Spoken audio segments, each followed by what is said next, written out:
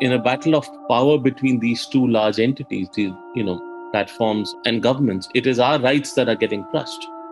And we have no choice but to exert those rights. I don't think there can be any room for negotiation between governments and platforms, and any solution that they come to together may not necessarily be good for citizens, because there is a power imbalance between citizens, platforms, and governments, and citizens have the least amount of power. So, my advice is that citizens should go to court to try and assert their rights.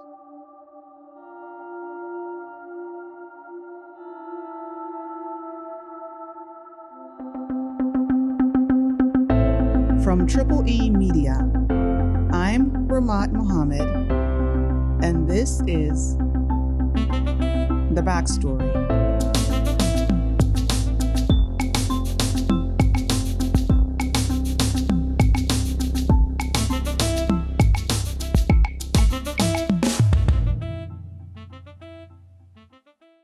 Last month, on June 8th, the former U.S. President, Donald Trump, he congratulated Nigeria for doing something that he wished he had done during his presidency. Last week, Twitter's struggles with governments around the world got worse. Nigeria's government says it's suspending Twitter indefinitely after the company deleted a controversial tweet from the country's president. Muhammadu Buhari, he threatened to punish regional secessionists for attacks on government buildings. So Twitter deleted that post. Nigeria responded by banning Twitter, saying that the platform was being used for activities capable of undermining Nigeria's corporate existence. The social media platform removed the post from President Muhammadu Buhari, saying it violated the site's rules against abusive behavior. Lai Mohammed, Minister of Information and Culture, tweeted at 11:53 a.m. on Friday, the 4th of June, that the Nigerian federal government had suspended Twitter operations in Nigeria. And by the next day, that's Saturday, June 5th, the telecommunications companies started to implement the suspension.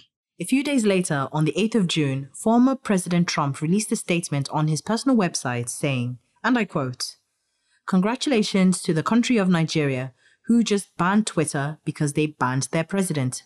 More countries should ban Twitter and Facebook for not allowing free and open speech. All voices should be heard." Obviously, he's speaking from experience here. Both Twitter and Facebook have suspended Donald Trump's accounts after over 500 Americans stormed the Capitol building back in January.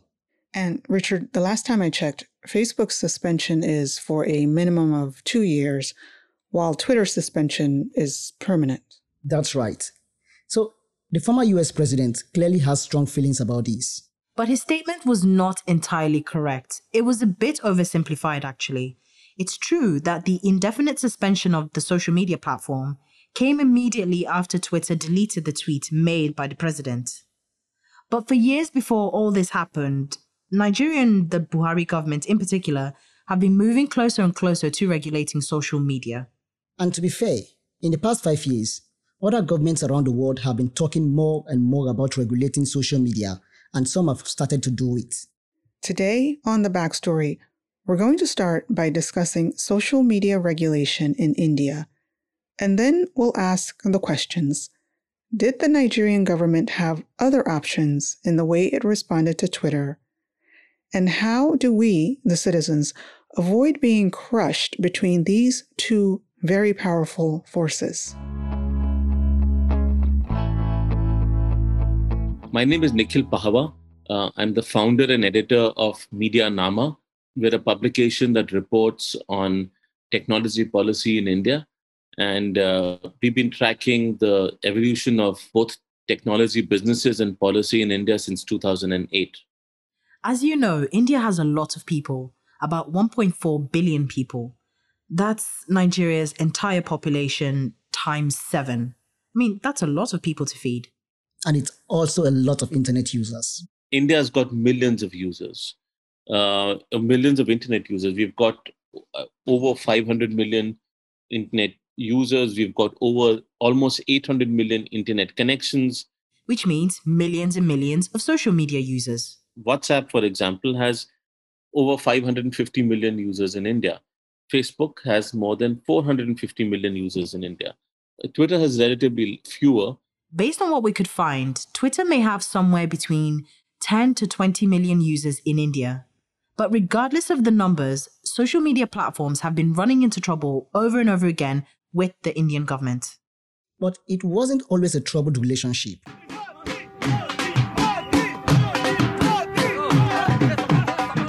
The current Prime Minister of India, that's Prime Minister Narendra Modi, and his political party have benefited massively from social media. And this government, which actually rose to power on the back of its spectacular social media campaigning, and how it has an entire team, and that has ensured, that there is sufficient social media present, there's sufficient commentary. They try and control the narrative on social media. They have been wedded to social media for a very long time. But then something happened in 2017 that started to change the Indian government's relationship with social media. Rumors and lies spread like wildfire across the internet, including across chat applications like WhatsApp. Some of these viral hoaxes can turn deadly. Recently in India, internet lynch mobs have killed a dozen people, including innocent bystanders. Rumors on WhatsApp said the victims were kidnapping kids or harvesting organs. Facebook owns Mob lynchings have been happening in various small towns and villages in India because of fake news that was circulating on social media and WhatsApp. And that's really when the Indian government started to amp up its efforts to regulate content on social media. Now, for any government to make moves to regulate or censor free speech, they need legal backing. So India has very strong free speech protections, but it also has reasonable restrictions on free speech. And so these reasonable restrictions, the way they're defined in the Constitution, are fairly broad. And so they do tend to get implemented restrictively by the government through orders that are sent to social media platforms, and content does tend to get censored. Our constitution in Nigeria does pretty much the same thing. Section 39, subsection 1 of the 1999 Constitution, as amended, grants every person the right to freedom of expression, including the freedom to hold opinions and to receive, share, and impart ideas and information without interference. But then we have other laws, also very broad, that place limits around that. For example, there are laws around libel, slander, and defamation of character. There are copyright laws, and there are restrictions around speech that is pornographic. Now in India, after the lynchings incited by the fake news on WhatsApp, there have been other incidents that have pushed the Indian government to consider passing a new set of laws that would limit free speech on social media. There have been several instances of members of our parliament voicing concern about fake news, misinformation, online abuse against women. And this has been happening consistently over the last few years.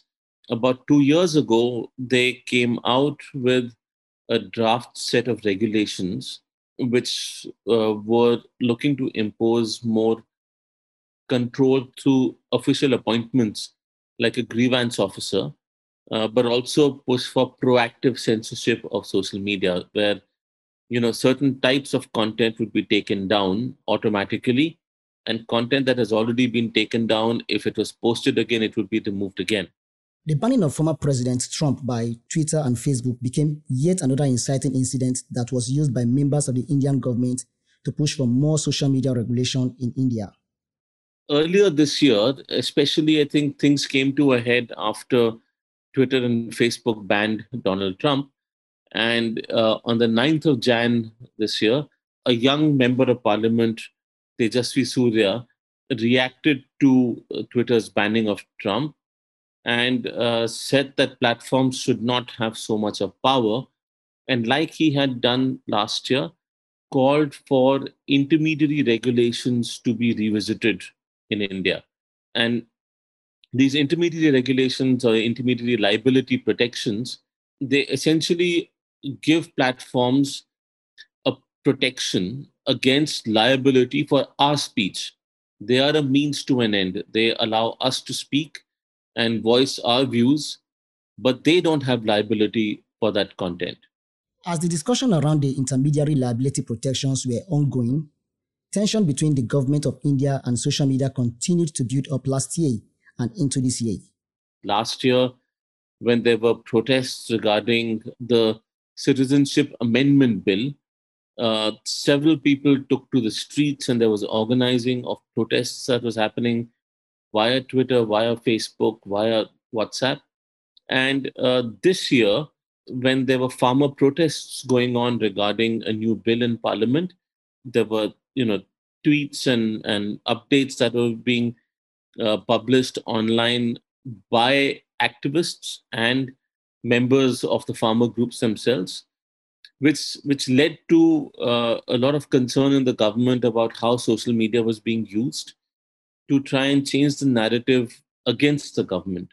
Now it's the protests around the farm bills in particular that have really ramped up the tension between the Indian government and the social media companies, specifically Twitter.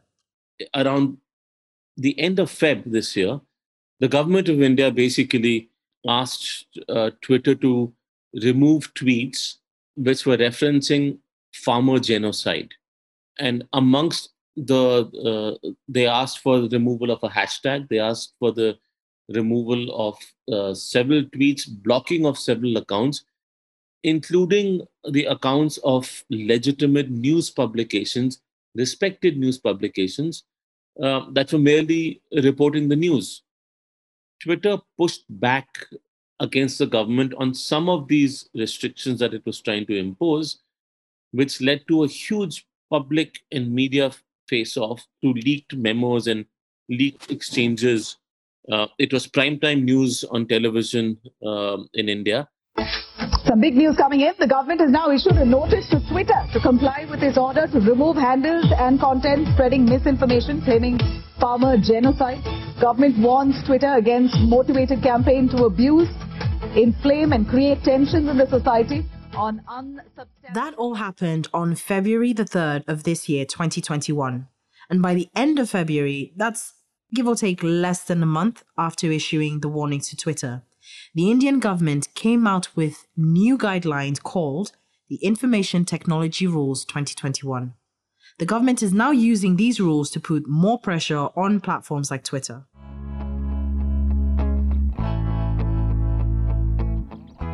Okay, Alex, Richard. India, they've been experiencing quite a few inciting incidents linked to social media, and the response by their government has been to try to regulate social media. And they've ultimately taken a step closer to that through the Information Technology Rules 2021. Now, we'll come back later on to discuss more about those rules. But before we do that, I want our listeners to get an appreciation for the similarities between what's been happening in India and what's been happening in Nigeria at almost the same timeline. Well, the current government in Nigeria, just like the one in India, rode on the back of media and especially social media to get into office in 2015. But that relationship started to fall apart a few years later. In 2018 in Nigeria, over 2,000 people died in farmer-herder clashes. It was a really deadly year, and around the end of June that year, fake pictures started to circulate on social media that claimed to be depicting the violence that was taking place. Pretty graphic pictures, and these pictures obviously created more tension, which led to more hate speech flowing on social media. And just like in India, the Nigerian government reacted to this by attempting to pass regulation to limit speech on all these social media platforms.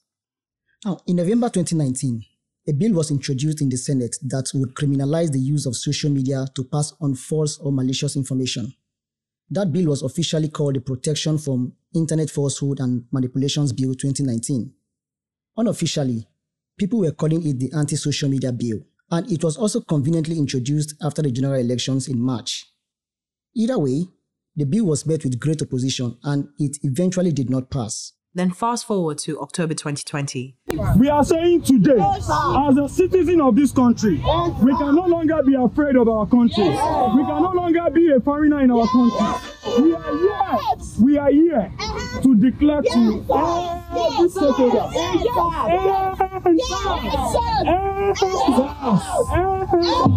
no reform, no reform, no reform.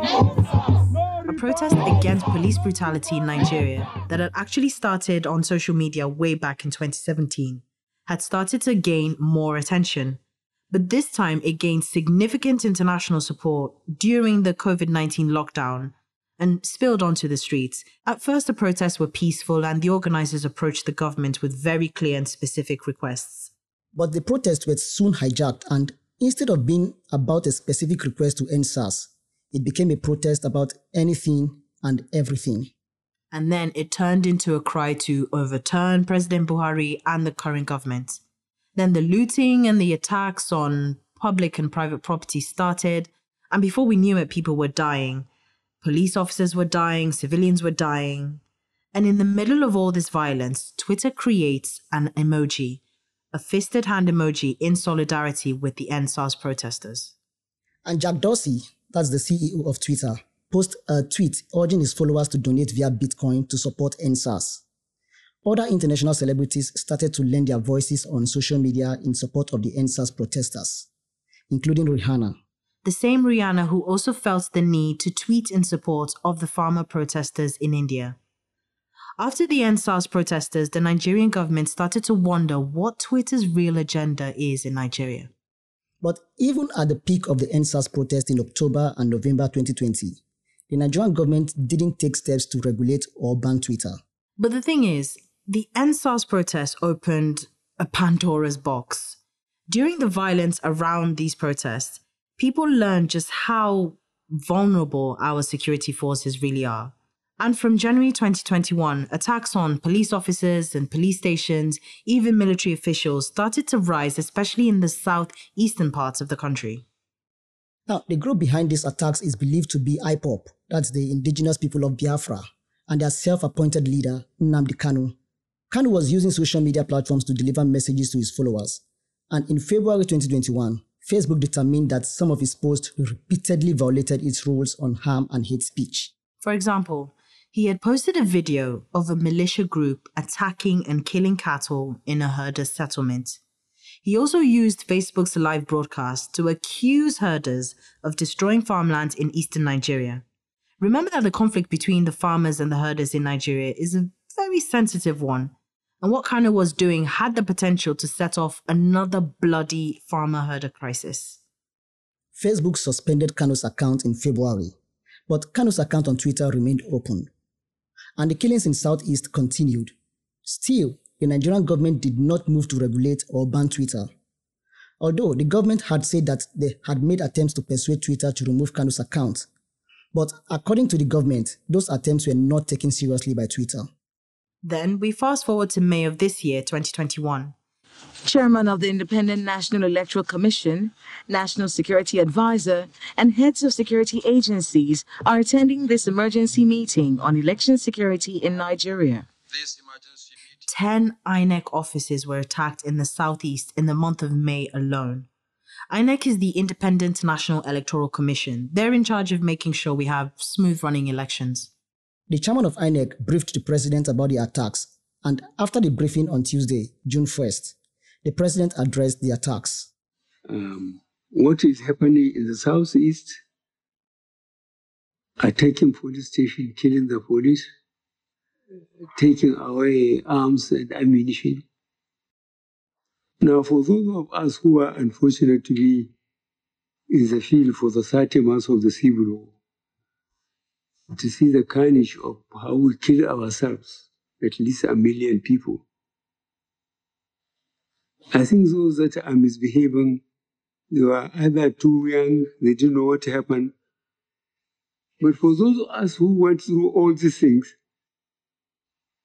we can't understand. So we will treat them in the language they understand. That same day, a thread of tweets appeared on the president's Twitter handle, which contained parts of what the president had said during the briefing.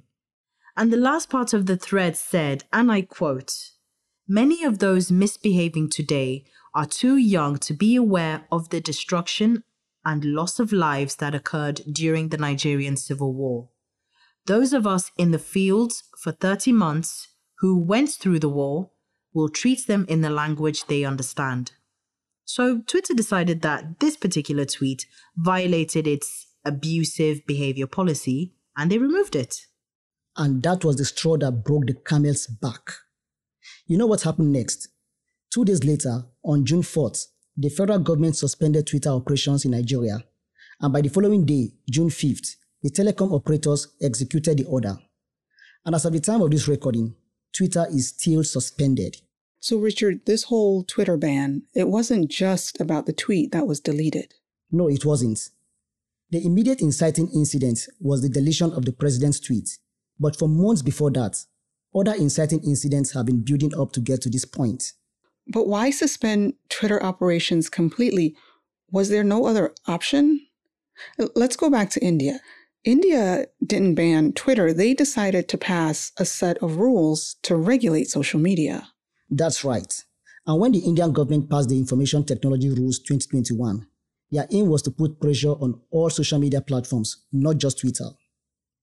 Now, one of the requirements of the Information Technology Rules 2021 is that social media companies need to appoint a chief compliance officer or a grievance officer who is accountable for making sure that complaints are addressed in 15 days. But in order for the information technology rules to work, the social media companies have to comply. These restrictions essentially apply to those platforms with more than 5 million users in India. Some are complying and some are not.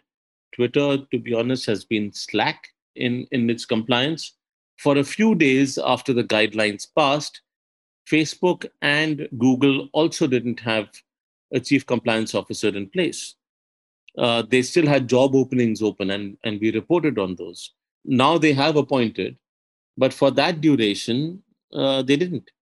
And so the way it seems is that the government is selectively going after Twitter to make an example of them, partly because they still haven't complied, but I would guess partly also because they stood up to the Indian government back in February when they believed that some of the demands for censorship that came in from the Indian government, including, shutting down the accounts of some journalists and some important news publications, were unlawful orders. So Twitter refused to comply with an allegedly unlawful order. The problem in this entire situation is that we don't have access to that information.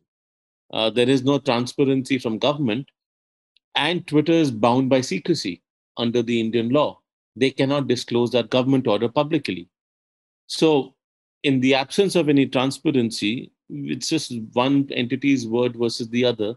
And they've just been exchanging letters and notices with each other. And I think Twitter should go to court to deal with this. They haven't done it so far. It beggars belief, why they haven't done it.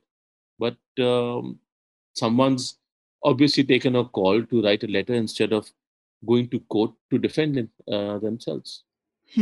Okay. Alex, Richard, Nikhil's comment raises a couple of points that we should consider when we're analyzing the action that the Nigerian government took. First of all, it's possible that the Nigerian government had made demands of Twitter to censor certain accounts and content, and either Twitter has complied in some cases or they've refused to comply. But we may never know because we don't have access to those communications. There's no transparency from either the government or Twitter. That's right. So it's the government's word against Twitter's word. But Nikhil also raised the option of Twitter going to court. But that also brings up the option that the government can take Twitter to court. Right. Twitter is a global company with headquarters in the US, and as of this recording, they don't have an office in Nigeria. They're not registered to operate in Nigeria, but to go to court, the company has to be registered in Nigeria. Yeah, it doesn't make sense for the Nigerian government to take Twitter to court in the US. And the Indian government also ran into this exact same issue.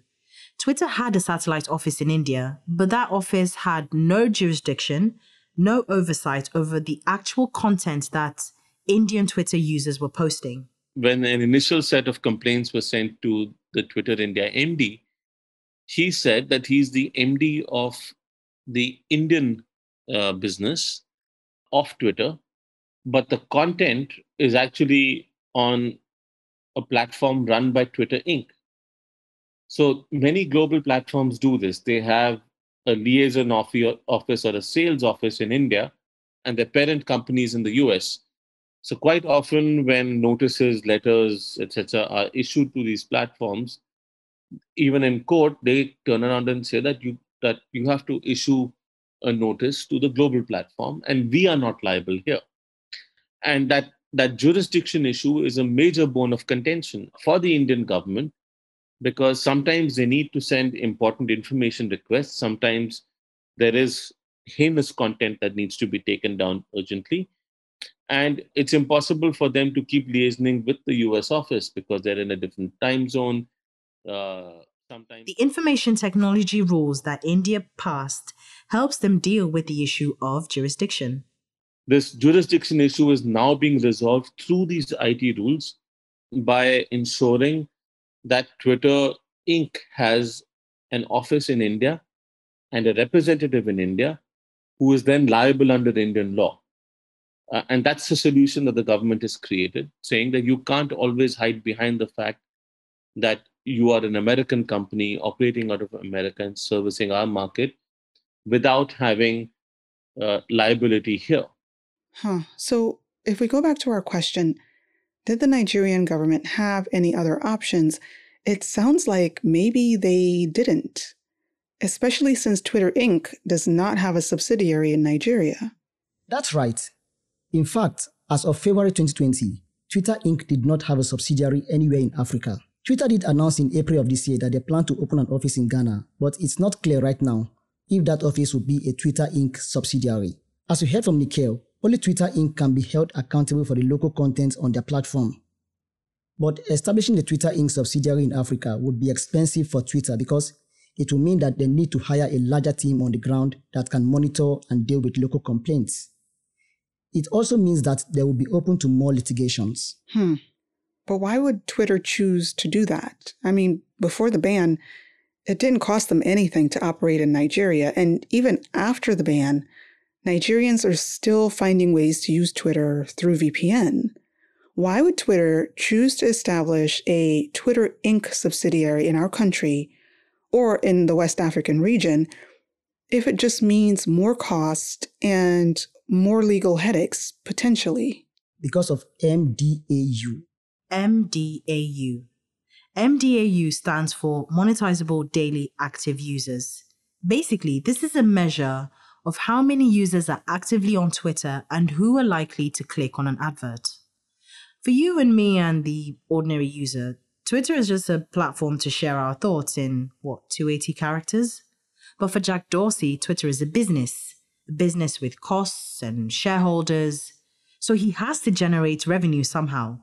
And the way he does that is by convincing advertisers to place ads on Twitter. But he only gets paid by the advertisers if you and I click and engage with that advert.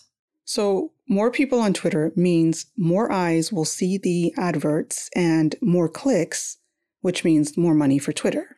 That's right. MDAU, Monetizable Daily Active Users. Jack Dorsey has to make sure that this number keeps going up and up and up. And that's where Africa and India come in. India's population is 1.4 billion. Africa's population is 1.2 billion. China is 1.4 billion. But Twitter is officially blocked in China, so there is no hope to get significant MDAU from China. So that leaves India and Africa as the next big markets to conquer. That's right. And Twitter needs to decide if investment in the African market is going to pay off in the long term. A significant part of that investment is going to be in having accountability for the content that goes on the platform. By the way, other companies like Google and WhatsApp, which is owned by Facebook, have been able to work through the local court systems. For example, in India, social media companies have taken the government to court over the Information Technology Rules 2021. If you look at WhatsApp, they have a registered entity in India. They have gone to court challenging the same rules on grounds of privacy. And they did that the day the rules were made active. So they didn't wait for the rules to become active, for the government to target them before they went to court. And that's smart. That's being prepared for a potentially problematic situation and dealing with it before it hurts you. Twitter has only prolonged its agony, and it still hasn't gone to court here. And Twitter should have anticipated some of these problems, and they failed to do so. They have a very small public policy team in India. Facebook and Google have much larger teams. They have each organization has its ear to the ground, but I do, one sense that one gets is that the teams that Facebook and Google have in India are far more empowered regarding decisions and local decisions than the Twitter team. Going to court against the Nigerian government is absolutely an option for Twitter Inc. But first, they would need to get registered as a subsidiary in the country. Then they would need teams that are empowered to make local decisions. But Twitter would only do that if they believe the market revenue potential is worth the cost. Okay, Alex, Richard, where does this leave us, the users? We have come to rely on and expect to have access to platforms that allow us to express ourselves. Well, we are in between a rock and a hard place. I think you're right. Most people in Nigeria expect to be able to express themselves, whether it be via radio calling programs, writing to newspapers, posting on the internet, or just conversations amongst friends and family. But I also think most people in Nigeria expect reasonable limits around free speech. I mean, a belief around absolute free speech is not very common here. So part of the expectation that people are starting to have for these platforms is they somehow enforce these limits. And in fact, WhatsApp is a good example of one platform that's been testing tools to help enforce limits around free speech. I've been saying this for a few years. WhatsApp is the largest media platform in this country, with over 550 million users in India on WhatsApp on a monthly basis. That's almost 1/3 or more than 1/3 of our population. And for many of these people, because they were getting messages from friends and family, which were merely forwarded and not necessarily correct, there would be a tendency to believe those messages. And I think WhatsApp has taken some important steps to ensure that users get some signals regarding the authenticity of a message. So those that have been forwarded many times are now marked as forwarded messages. And this was an experiment that was run in India for India after there were allegations that WhatsApp wasn't doing enough to counter fake news, which is true. They've also restricted forwarding to more than 5 people at a time, which in a sense also then restricts the virality of misinformation. More needs to be done. Alex, when we think about these social media technologies, these platforms, and even some of the rules that are being developed to help limit fake news, we often think of them as machines that are objective. We think that they don't really have biases like we do. But that's not true, is it? No. And the possibility of these technology platforms being hijacked for political purposes, either by governments or by the private companies themselves, it's a major concern for media analysts like Nikhil. There is a lot of politics now in online speech, and there is a lot of politics that is going to determine the rules that will govern these platforms. What I have a problem with, and what we need to ensure, is that these rules have to be implemented in a manner which is apolitical, that is consistent, where there is transparency and accountability for those entities who create the rules, but also transparency and accountability from the platforms. The problem that we're facing with social media globally right now is that these are private platforms performing a public function. And the scale at which they operate, they exert a disproportionate amount of control over speech, and the power that they have can be used by them to manipulate democracies and elections if they choose to do so. And so we also cannot depend on the benevolence of platforms to not harm our political processes and harm our countries and our democracies. At the same time, we need these platforms to be neutral and outside the control of governments to ensure that our speech is as free as possible. So these are very, very hard problems that we're dealing with, because the more regulation you bring in, just like we're seeing with India, the more control gets transferred to the government. Whereas what we really need is regulation enabling transparency and accountability of the government and of the platforms, and in a sense, transfer power back to users, where how their content is being dealt with, there is accountability from both the government and the platforms for that. If I get censored, if my account gets blocked today, what are the tools that I have? What is the power that I have to go and challenge such action? If algorithms are being used to manipulate my access to information and polarize views in my country, how do we know? And so these are all very, very hard problems, but I think we need to reduce the power of platforms. And the difficult part is we also have to find means of not increasing the power of governments, so that our speech is true, is fair, is free, and is not manipulated against us. Probably the only solution left is for citizens to go to court, because in a battle of power between these two large entities, these platforms and governments, it is our rights that are getting crushed. And we have no choice but to exert those rights. I don't think there can be any room for negotiation between governments and platforms, and any solution that they come to together may not necessarily be good for citizens, because there is a power imbalance between citizens, platforms, and governments, and citizens have the least amount of power. So my advice is that citizens should go to court to try and assert their rights. We truly are in between a rock and a hard place. Thank you, Alex. Thank you, Richard. And thank you to Nikhil Pava, founder and editor of Media Nama. We'll add a link to their site in our episode notes.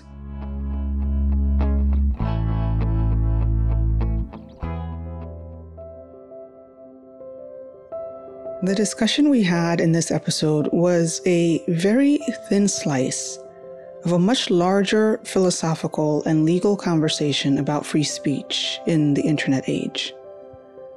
And what we tried to do was present practical examples of things that are being tried in India, another country with a very similar history to our own. Now, we're not saying that Nigeria should go and copy everything that India has done. No, but there are lessons to be learned. And the most important lesson that I took away from this is to go to court.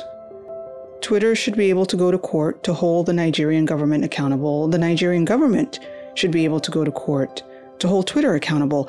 And we, the citizens, should be able to go to court to hold both of them accountable. But as long as Twitter continues to choose to operate outside of Nigeria's legal system, then there is no accountability. And as citizens, we already have a government that we're having a hard time holding to account. Do we really now want to turn over the only thing we can control, our speech and our minds, to a private entity that we can't hold accountable? If we're not willing to give absolute power to our government, and we shouldn't, why give it over to Jack Dorsey? We need to be able to hold Twitter and all social media platforms to account. And for that to happen, they need to be part of our legal system. So, Twitter, are you in or are you out?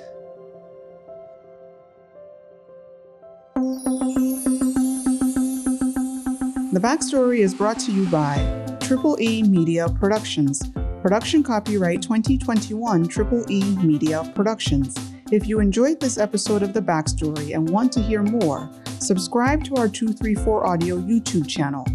Episodes of this podcast and our other podcasts can also be found on our website, 234audio.com, as well as Apple Podcasts, Google Podcasts, TuneIn Radio, Spotify, and wherever you get your podcasts. This episode of The Backstory was produced by Alexandra Gekpe, Richard Anyabe, Dominic Tabakaji, and Sam Tabakaji. Executive producer Ramat Muhammad. Special thanks to Antonietta Kalunta, Nabila Usman, Rabia Hadeja, and Malaiwa Bagdu Ikaleku. If you are interested in sponsoring this program, reach out to us at 0818-230-1234 or email us at info@234audio.com. I'm Ramat Mohammed. See you next week.